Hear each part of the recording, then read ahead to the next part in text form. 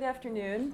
Thank you, everyone, for coming. My name is Marilyn Booth, and I'm one of the conveners of the Women's Rights in the Middle East seminar, which we hold twice every term. And it's a great pleasure today to introduce Özlem Galip, who is here as a Marie Curie Fellow at the Institute for Social and Cultural Anthropology at this university.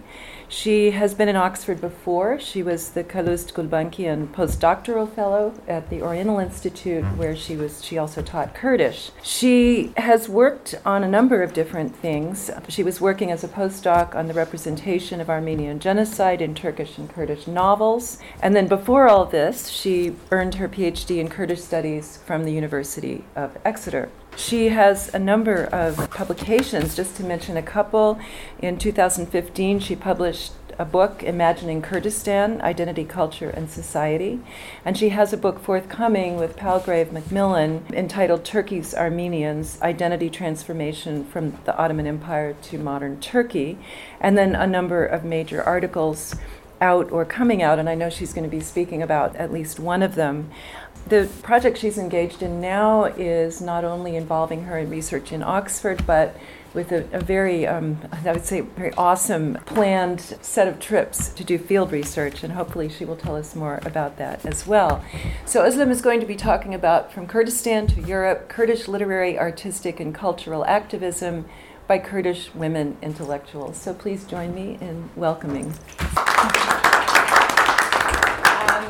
First of all, I would love to thank Soraya, Marilyn, and Kaya for organizing this seminar. I'm really quite happy to be here. And thanks so much for sparing your time. I know it's just a mid of the day. It's not really easy to arrange for this seminar. So first of all, I should mention that this is quite an ongoing project. So I'm not even in the middle of it. So I'm just going to present what I've done so far, and maybe that will give you some brief idea about what's going on and what has been written about Kurdish women so far. I think that's quite important for my research. And as everybody kind of knows that Kurdish people are they have like complex identities. They're from different regions.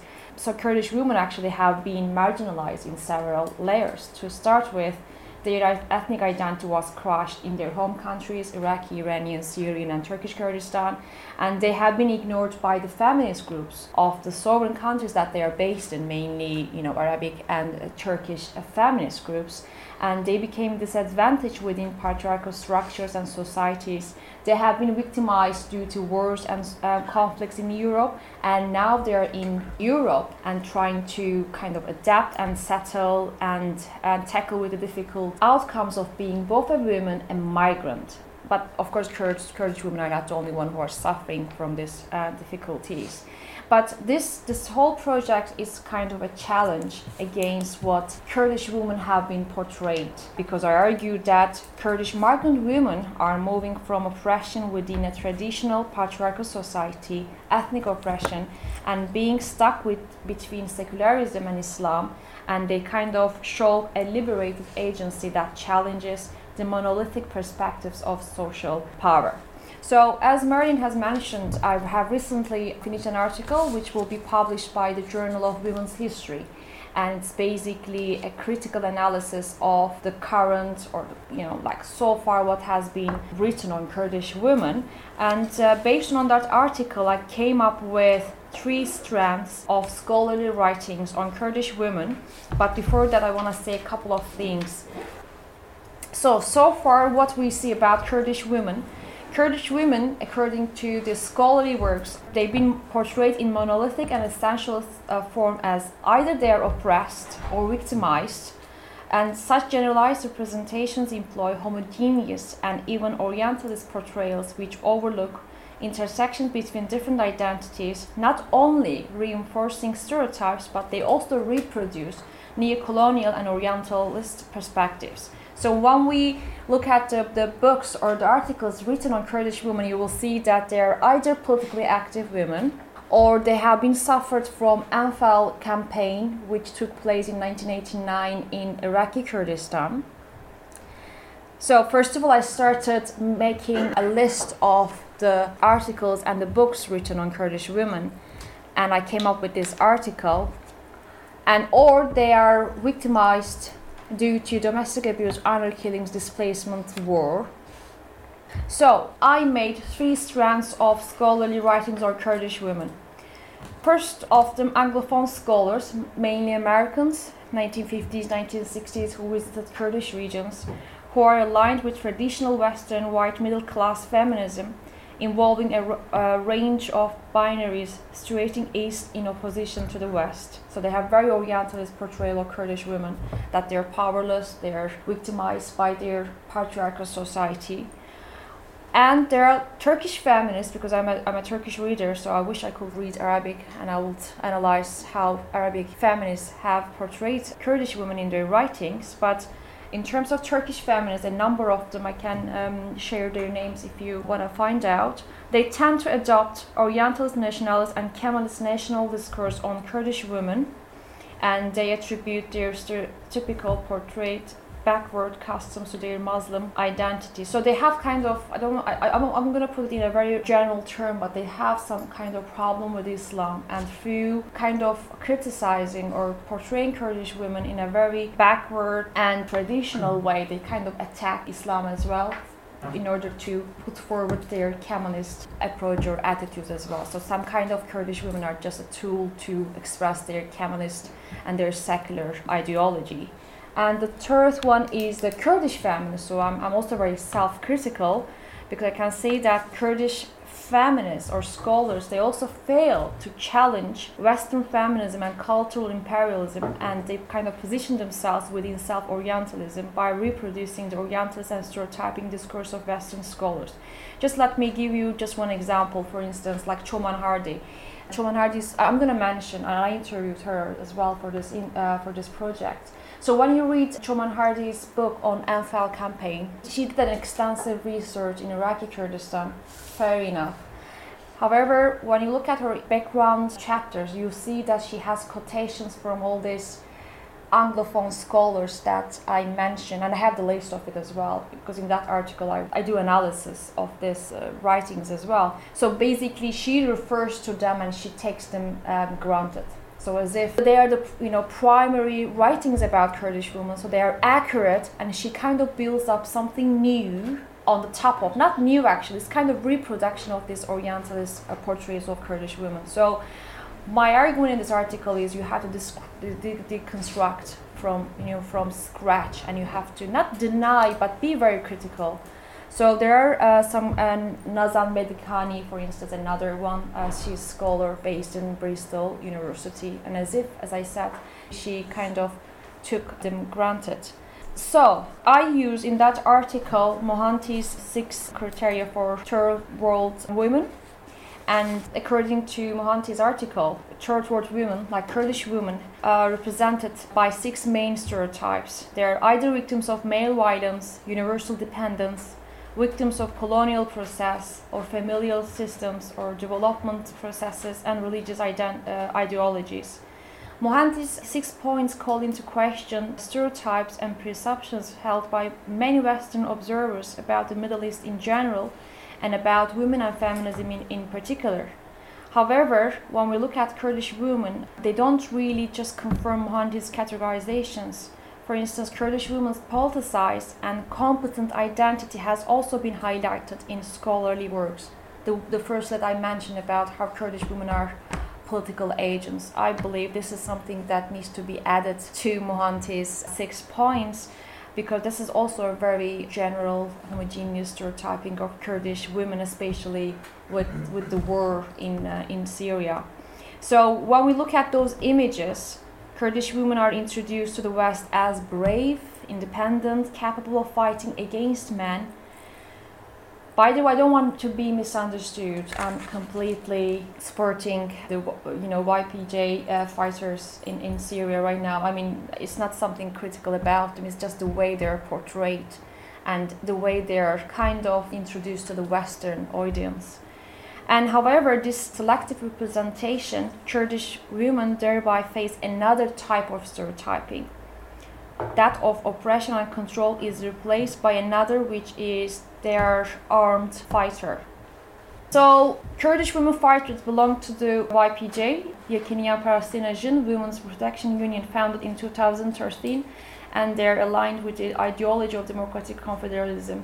It has been active in Syrian Kurdistan against ISIS, and they have received relatively wide Western media coverage, especially after the siege of Kobane was lifted in January 2000. So they were all over the Western news. However, the femininity of these fighters was focal point for news and media outlets, which ignored the ideology behind the military actions. So they're quite, what we call them, tabloid geopolitics. This news never mentioned about the ideology behind the military actions or the political governance of these women. So these representations actually constitutes a form of tabloid geopolitics. Their struggle, depoliticized as significant ideological components, are overlooked, positioning them simply as heroines fighting against evil, reinforcing secular subjectivity against the radical religious identity of the Middle East. This is also quite interesting because Kurdish women have been fighting in Kurdistan for decades. Under PKK, still they fight PJAK in Iran, or as Peshmerga in Iraq, along with KDP, Kurdistan Democratic Party. But somehow Kurdish women have never been focal point in the news until the involvement of America and Western powers in Syria for their own self-interest. So my whole point is just we have to be really very critical about those portrayals. And actually, before starting this project, personally, when I was seeing these images in the newspaper, in the Times, I was kind of proud of being a Kurdish woman. I've never been critical.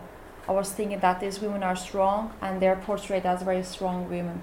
But nowadays I feel like there's another way of stereotyping, because there is a high possibility that when a Kurdish woman introduces herself, the person across the Kurdish woman will think that this person either has been oppressed by the husband or patriarchal society, or she's uneducated, or if she's active and kind of urbanized looking, she must be very active politically.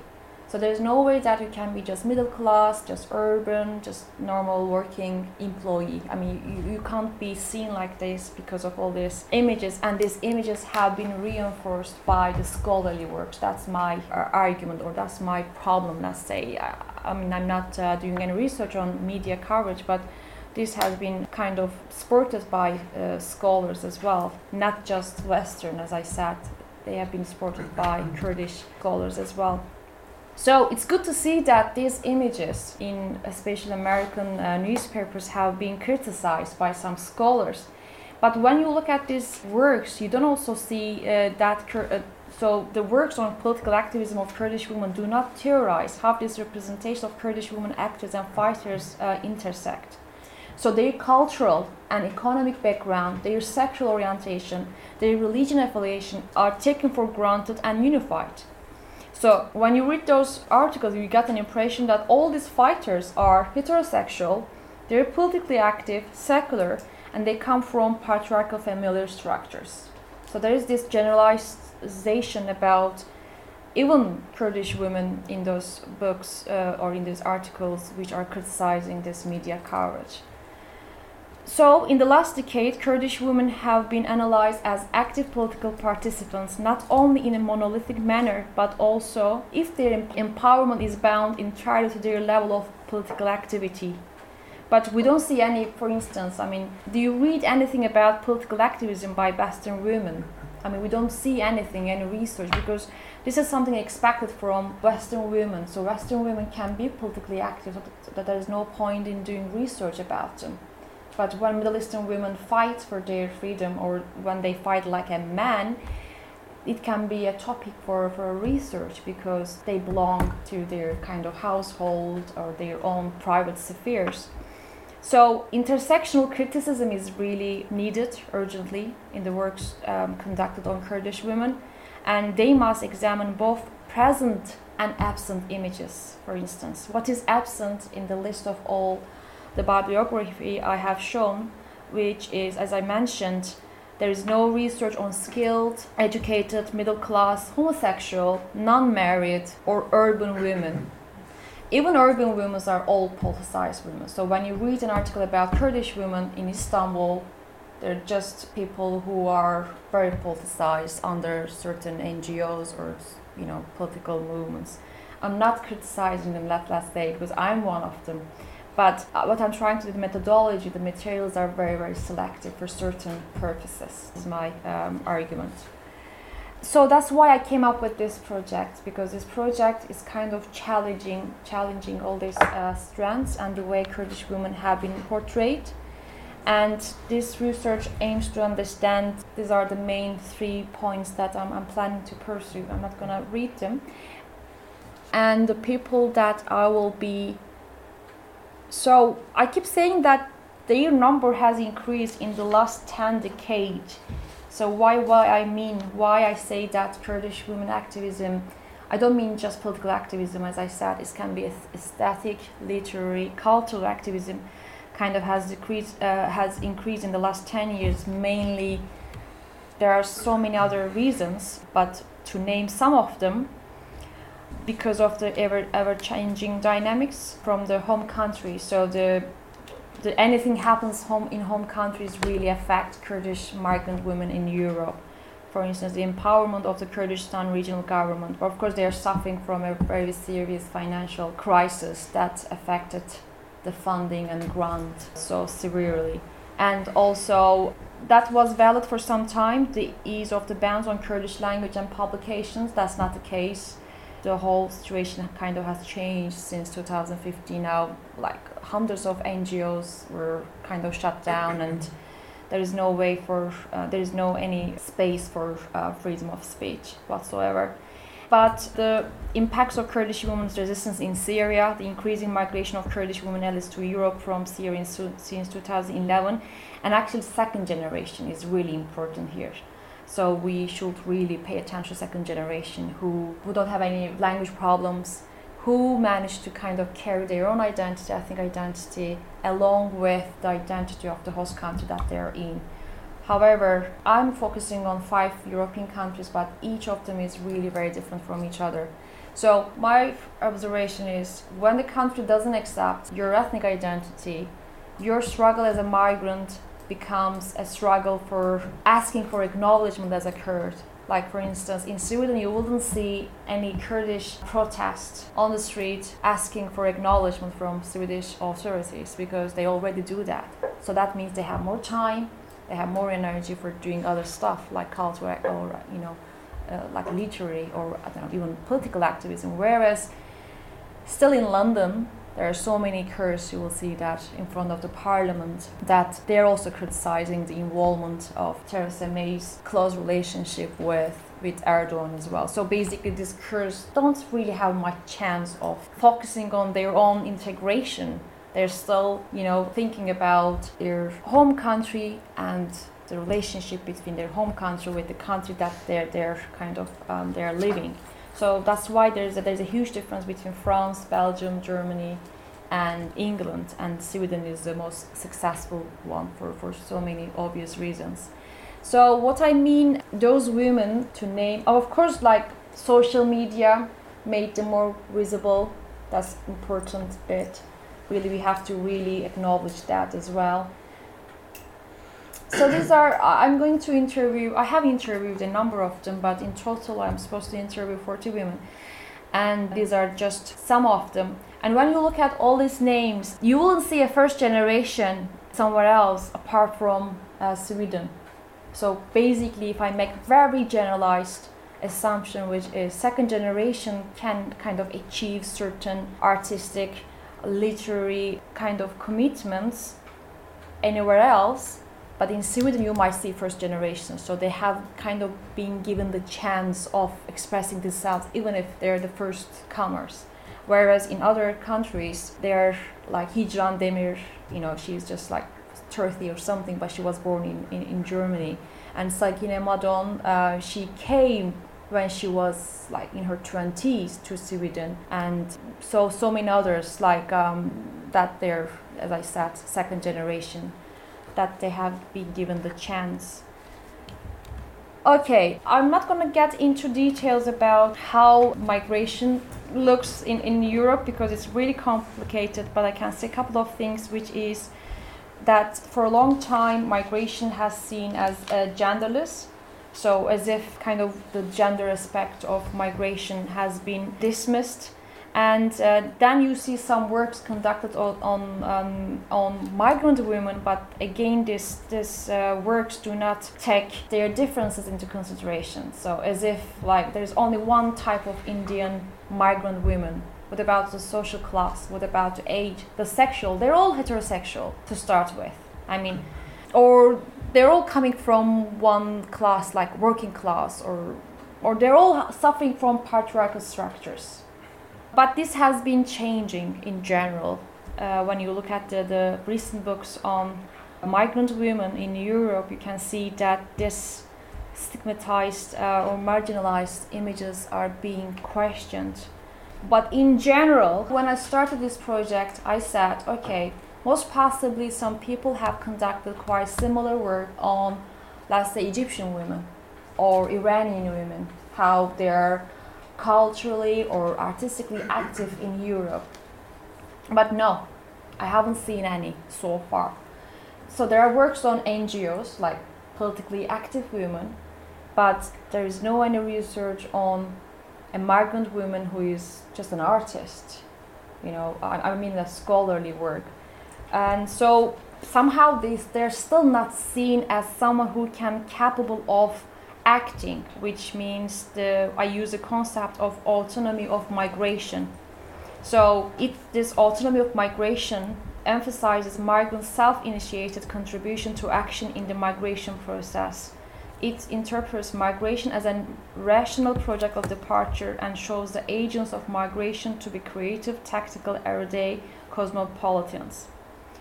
But despite all of these obstacles, migrant women in general and Kurdish women have become active in political activity and collective actions within Europe, and they have gained greater visibility in the public sphere. The activism in turn has acted in some cases to transform gender relations within migrant communities, giving women a larger and a more public role than they have had previously experienced. I just want to say a couple of things about Europe. As I said, these 5 countries are my site fields, and this is really very basic, very generalized, kind of not assumptions, but the way they kind of look at migrations or migrants or refugees. So within those, I can say, if you want me to put in order, I guess Sweden will be the number one. Kind of Germany, because they have a long history of migrants, so they kind of managed to accept the existence, the presence of migrants, so they had to kind of apply some integration policies. And as I said, the number of second generation, even third generation is coming up, so they can't stop them coming. And UK will be the third, but France and Belgium will be the worst one, because still in so many of them Kurds are perceived as minority within minority, and within all these countries Kurds are registered as Kurds just in Sweden. So still Kurds are considered as subgroup of Turkish. Like I'm if you look at, I'm Kurdish, but I'm British at the same time, but most possibly I'm considered as just Turkish to British authorities. So but in Sweden that's not the case, you are considered as Kurdish. And why I keep saying that, because you're gonna see a very different portrayal of Kurdish women in Sweden, and they are blossoming in every areas. Like when I meet a Swedish person, for instance, like they know about like a number of Kurdish women journalists or TV presenters. That wouldn't be a case in the UK. They wouldn't know anyone, because they're just known within their own field. But in Sweden that's not the case. So, as I said, France and Belgium, it's really like, although the number of Kurds in France is really quite leading, they're kind of the second biggest country of reception after Germany. But like other host countries, France categorizes Kurds as nationals of their countries of origin, and if they're not asylum seekers. So the French Republican political system is still strong despite relative recognition of the French diversity in 2000. So there are actually some certain policies are in place, but somehow this hasn't been reflected on the society. But there are so many reasons. I'm not going to get into that, because I really want to start the women that I'm talking about and their profile and how they're challenging and how this will help us to did construct not just Kurdish or Middle Eastern society, any society surrounded. I mean, when we look at Shala is quite well known in Sweden, like even Swedish people, have heard of her name because she was singing with a very well known Swedish singer, Robin. Have you ever heard of Robin? Robin is kind of, I don't know what will be the equivalent of it in the UK. Britney Spears. Old. Maybe Britney Spears was Robin. She's been on the stages for many years. So she's quite well-known singer, Robin. So Shala, she's considered or defined as Kurdish Lady Gaga, is queer singer, musician and songwriter originally from Iranian Kurdistan. Shala's anthems have brought international acclaim for her first album, which was released in 2015 on Swedish pop star Robin. Shala's music has been described as experimental pop music, so she doesn't make any traditional Kurdish music, and she herself calls it cosmic pop. Cosmic pop. It sounds like cosmic. Born and raised in Sweden, she has said many other things inspired by Kurdish folk music. So, yes, she makes cosmic pop music, but it has been inspired by Kurdish folk music. The struggle for freedom has been a force in Shala's cosmic pop songs, influenced by Kurdish dance music called halparke. So that is a certain dance style, especially for Soran Kurds. Shala identifies herself as Kurdish, Swedish, and a queer.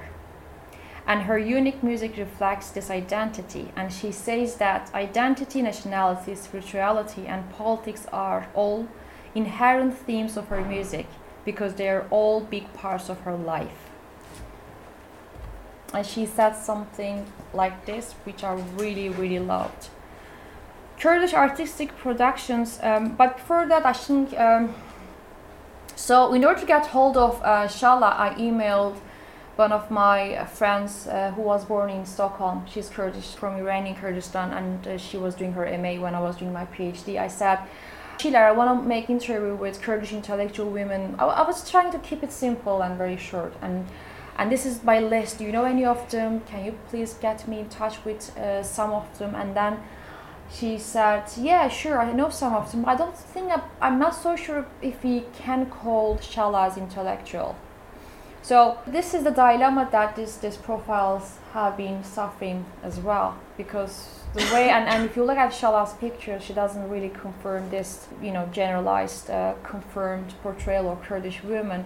And I know Shilar that she's very classical pro-Kurdish, and she's very politically active. So not most possibly, but it's true. Shala is quite a political person, but in a different, very marginal way. So she hasn't been embraced by Kurds themselves. That's why Swedish audiences know her actually more than the Kurdish audiences. So these people are having this dilemma as well. So it's not like, because they act like an individual and they haven't been kind of embraced by their own society because they are not traditional. But of course, being traditional is quite controversial. For Shala, Kurdish artistic productions serve as site of resistance where dissent against dominant political and cultural hegemonies is displayed. And as Stefan Dankov argues, artistic production and culture can be used as a means of resistance and provide a framework through which to interpret reality and possibility. And Shala wants her voice to be the voice of resistance to oppression, but in diverse forms. But she doesn't want her voice to be considered as pre-packed political voice. To achieve this, she performs at art galleries and has a unique performance style, including the use of Kurdish flags and spray bottles of rose water. So she kind of combines all types of tools and colors in her concerts. Another one is Evin Ahmet. Evin Ahmet, she's from Syrian Kurdistan, and she's very, very well known in Sweden right now. That's why it's really hard to get hold of her. She has recently acted in Girls of the Sun, made by Eva Husson, screened in competition at the Cannes Film Festival. It's a film about kind of women fighters against ISIS. And she says, we are a part of this society. I was born and raised here, and I'm sweet. She says, recently, the deportation of asylum seekers has become the hot media topic. Newspapers clearly report that police are searching for asylum seekers in the metros and train stations in order to deport them. When I heard this, I immediately went to metro station to fight for the asylum seekers. She's not an asylum seeker, and she's not necessarily fighting for Kurdish asylum seekers, but she feels that's her responsibility to do so. But she's also Kurdish, and she says, when I see the script of a movie, for example, titled Honor Killing, I see it as degrading to Kurdish women, and I refuse to play in such movies. We must not accept all roles. The image they have created in their minds about us must be changed, referring to Swedish stereotypes about Kurdish immigrants, which is quite accurate. So she fights against the Swedish stereotypes about Kurdish women immigrants, and she attempts to recreate or reaffirm Kurdish identity in Sweden through employing a discursive strategy with the use of her position and individual characteristics in Swedish cinema and now worldwide. So most possibly we're going to see her in Hollywood soon. Germany. I don't know, it's quite controversial. Is there anyone who lived in Germany? I know there are some Kurds. So how do you consider Seyran? Have you ever heard of her? Okay, so Seyran is Kurdish, and she's I think she will be one of the most interesting women in my list, because she is a lawyer and human rights activist, and she usually takes the cases of Muslim women regarding violence, abuse, or forced marriages. She is the founder of Germany's first liberal mosque in 2017, where men, women, members of the LGBT community can pray together. And she says that's the dream of hers. So she came to Germany as a child in 1960s, and she is author of the book which was published 2009, Islam, the Integration of Muslims in Germany. And then she wrote another book, Hello Mrs. Imam, How I Founded a Liberal Mosque in Berlin. She explained her ideas and convictions in this. She said she receives 300 emails per day encouraging her to carry on, including mails from as far as Australia and Algeria, but she also gets 3,000 emails a day full of hate, some of them including death threats. And she was about to be killed actually in 1984 when working as a counselor for Turkish women, and she was previously attacked by the angry husband of former client. She's planning to open a second liberal mosque in Germany, and she was actually in London last year, and she's planning to open an inclusive place for worship.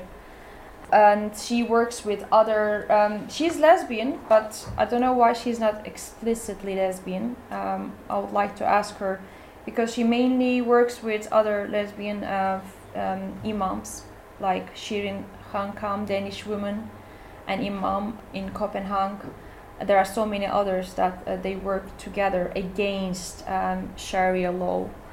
And she says there is no Islamic requirement to cover one's head. There is no theological argument even in the most conservative interpretation of the Quran. Hijab, niqab, and burqa represent the sexualizing. And so basically, women from Middle East in West put in the category of Muslim women.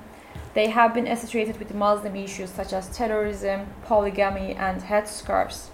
Ethnicized and racialized migrant women, particularly if they come from so-called Muslim countries or identify themselves as Muslim, they are often portrayed in public debates as bearers of the more authentic version of the culture of origin, and they often seen as backward and not compatible Western values. However, Kurdish women like Seyran, and the one that I'm going to mention in a minute, they distance themselves from the common rhetoric of Islam and associations representing them. The Kurdish women, when you look at their discourses, they always saw themselves as more emancipated than other national and ethnically other Middle Eastern women. And when we look at her discourses, Seyran Ateş reveals the many ways of rejecting fundamentalist assertions, and instead calls for a diversity of opinion, greater freedom, and equality of the sexes. So again, I'm very critical. So when Seyran Ateş is very popular, somehow maybe in some areas in Germany, again, I'm quite critical about it. It's not because I'm not supporting what she says, it's about why she has been kind of, I know maybe some people will attack me for saying that, but she is the ideal Muslim that Western powers or Western countries would love to have. She is both Muslim, so she's not rejecting and her identity, but she's the secular one.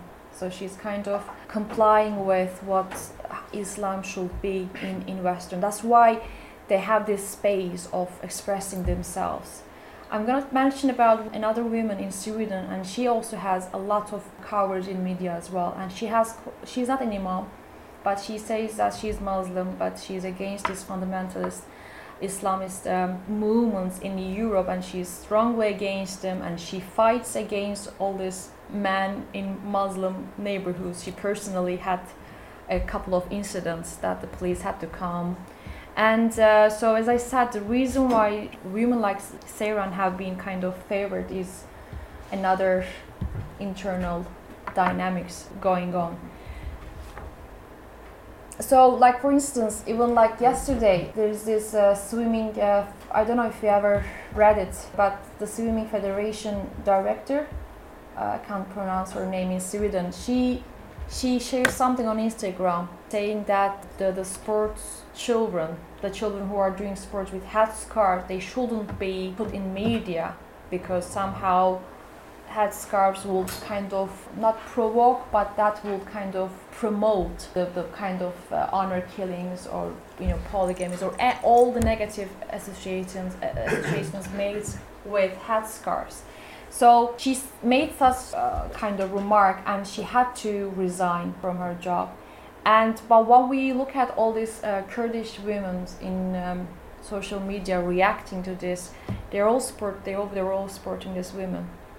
So basically, they were all supporting the fact that children shouldn't be forced into wearing headscarves. So they were all, kind of agreeing with this Swimming Federation director. So they're completely, all these Kurdish women who are successful that I listed, they're all secular to start with. So this is something that we need to question. I mean, yes, these people are successful. Yes, they are political, but not too political either. That's another thing. I mean, they are political in their own parliament, but they don't have any direct links with any sort of even legal parties in Turkey. Like even HDP is quite, legitimate pro-Kurdish party, but you won't see these women having kind of direct relationship with this HDP. So that's also kind of a little bit the hypocrisy of a successful migrant woman in West as well. So these are just the questions I'm having while looking at all these portrayals. So another one, as I mentioned, which is quite similar with Seyran, will be Zeliha. She's another Kurdish woman. She came from Turkey in 1985. She was elected representative of the left party in Sweden. So she's one of the few first generation kind of successful women. And she's been fighting for women's rights in Stockholm's immigrant suburbs for 25 years. So she says something like that.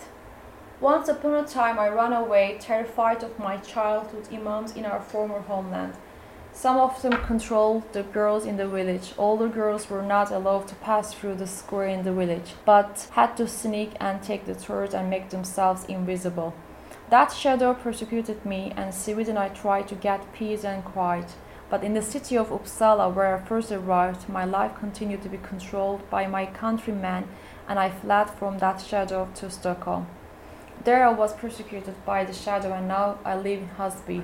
Still, even there, I see all the shadows you can imagine, and I do not have the right to an open and independent life. I'm constantly monitored. I want a sanctuary, and I want to have a glass of beer with my friends Lars, Hassan, Marian, Osman.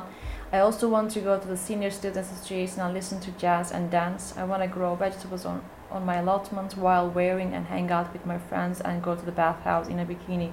So I'm meeting her next week, like kind of on the 2nd of March. So she mentions about her Kurdish identity quite explicitly, so she kind of embraced it, but the values or the struggles that she's kind of defending is not just limited with Kurdish. And the fellow men that she mentions is those quite Islamic ones in certain neighborhoods, and she shares her personal story, like moving from one neighbor to another to get more freedom. So basically, she's fighting against. So somehow I feel like this woman has more right to say against Islamic fundamentalists than any other Swedish woman, because being a Muslim, coming from a Muslim country, gives you some kind of, not kind of luxury, but kind of freedom, because she's Muslim as well, so she can criticize another Muslim fellow, kind of. But of course, she's been very active in other political areas as well, not just about this, but mainly she's all over the news because of these thoughts, and somehow these thoughts have been embraced and supported by the Swedish media and public as well.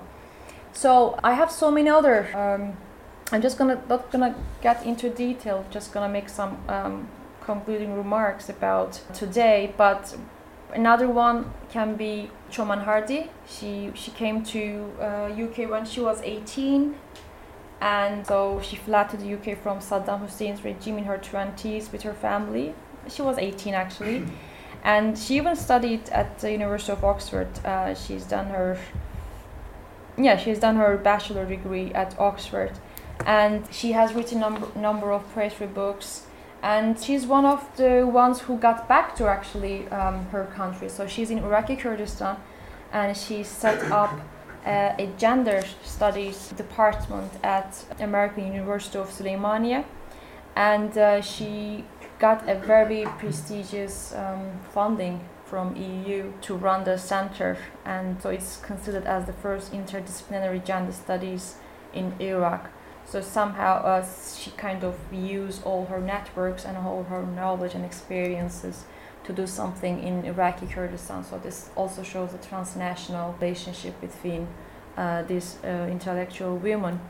But when you also look at her work, she's not like kind of confirming all the Western powers' discourses. She interrogates the impacts of Western and colonial knowledge, and she really blames kind of Western powers for the division of Kurdistan. But on the other hand, she also questions patriarchy and nation state and globalizations. And it's clear to see that through the transnational networking, transnational dynamics, and institutionally mobilized and sustained connections, she combines material and cultural exchange in European countries as a Kurdish migrant and the agents of cultural production in her home country. Writing can be employed as a political strategy, so somehow, she uses the political strategy. And according to Göcek and Balagi in their book, they say Middle Eastern women actually mostly turn to writing as a means to participate in society when attempts have been made to mute their public voice. So Hardy used her poetry to express her opinions against Kurdish patriarchy and also Western powers. So Hardy's writings which have launched an assault on male domination, patriarchal society, all forms of authority. Another one is Dela Murat. She is also first generation, living in London. I didn't want to have just like musicians or filmmakers. I want to have like a woman who is kind of engaged with other types of cultural activism. She's a fashion designer, and she redesigns Kurdish clothes, let's say. And I have attended a number of her exhibitions, and she's very good with having networking with kind of British institutions as well. She really collaborates with them. She established a very good cultural center called Gulan, but she doesn't accept to get any funding from any Kurdish political party, so she prefers to be kind of independent. So I'm just gonna have some concluding remarks. I know it has been quite very comprehensive, because the project itself is so huge, like 40 women, but 5 countries, and each country is different from each other. They have all the internal and external dynamics. And also, I've been critical about what has been written before this project, so it has been, that's why, a bit long. But I can just come up with a couple of concluding remarks, which will be: Kurdish women's status within patriarchal society is a legitimate concern, but I believe stereotyping them along with binary oppositions against males, patriarchy and masculinity in Orientalist discourses as powerless, submissive, obedient women leads to further marginalization and disempowerment. We must abandon simplistic and mechanical models construct for Kurdish women. And what is suggested here is to deconstructing the discourse and not legitimizing the hegemony and imperialism of both Western and sovereign countries that Kurds have long suffered. And Wenden, a sociologist, indicated that migrant women seem to be more likely than migrant men to reject the culture of origin and see more promise in a secular model. Rejection will be too strong for Kurdish women case because they are participants in multiple Kurdish political and cultural organizations, but they also take an integrationist and feminist approach that favors multiplicity of cultures.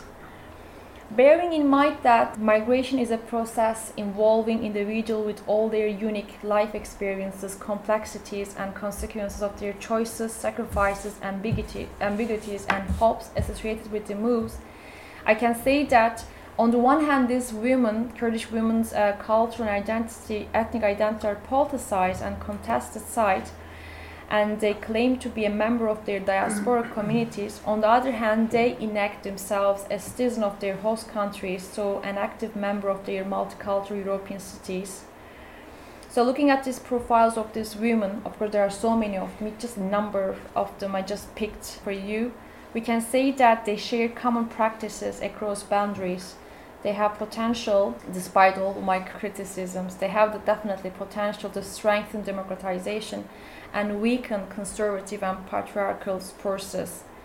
I should say that be it individual or collective, each of these women offers an art of existence, as Foucault says, which spans across both Kurdistan and host countries and constitute a valuable model to enact fruitful forms of citizenship in Europe. They challenge locally hegemonic forms of Kurdishness.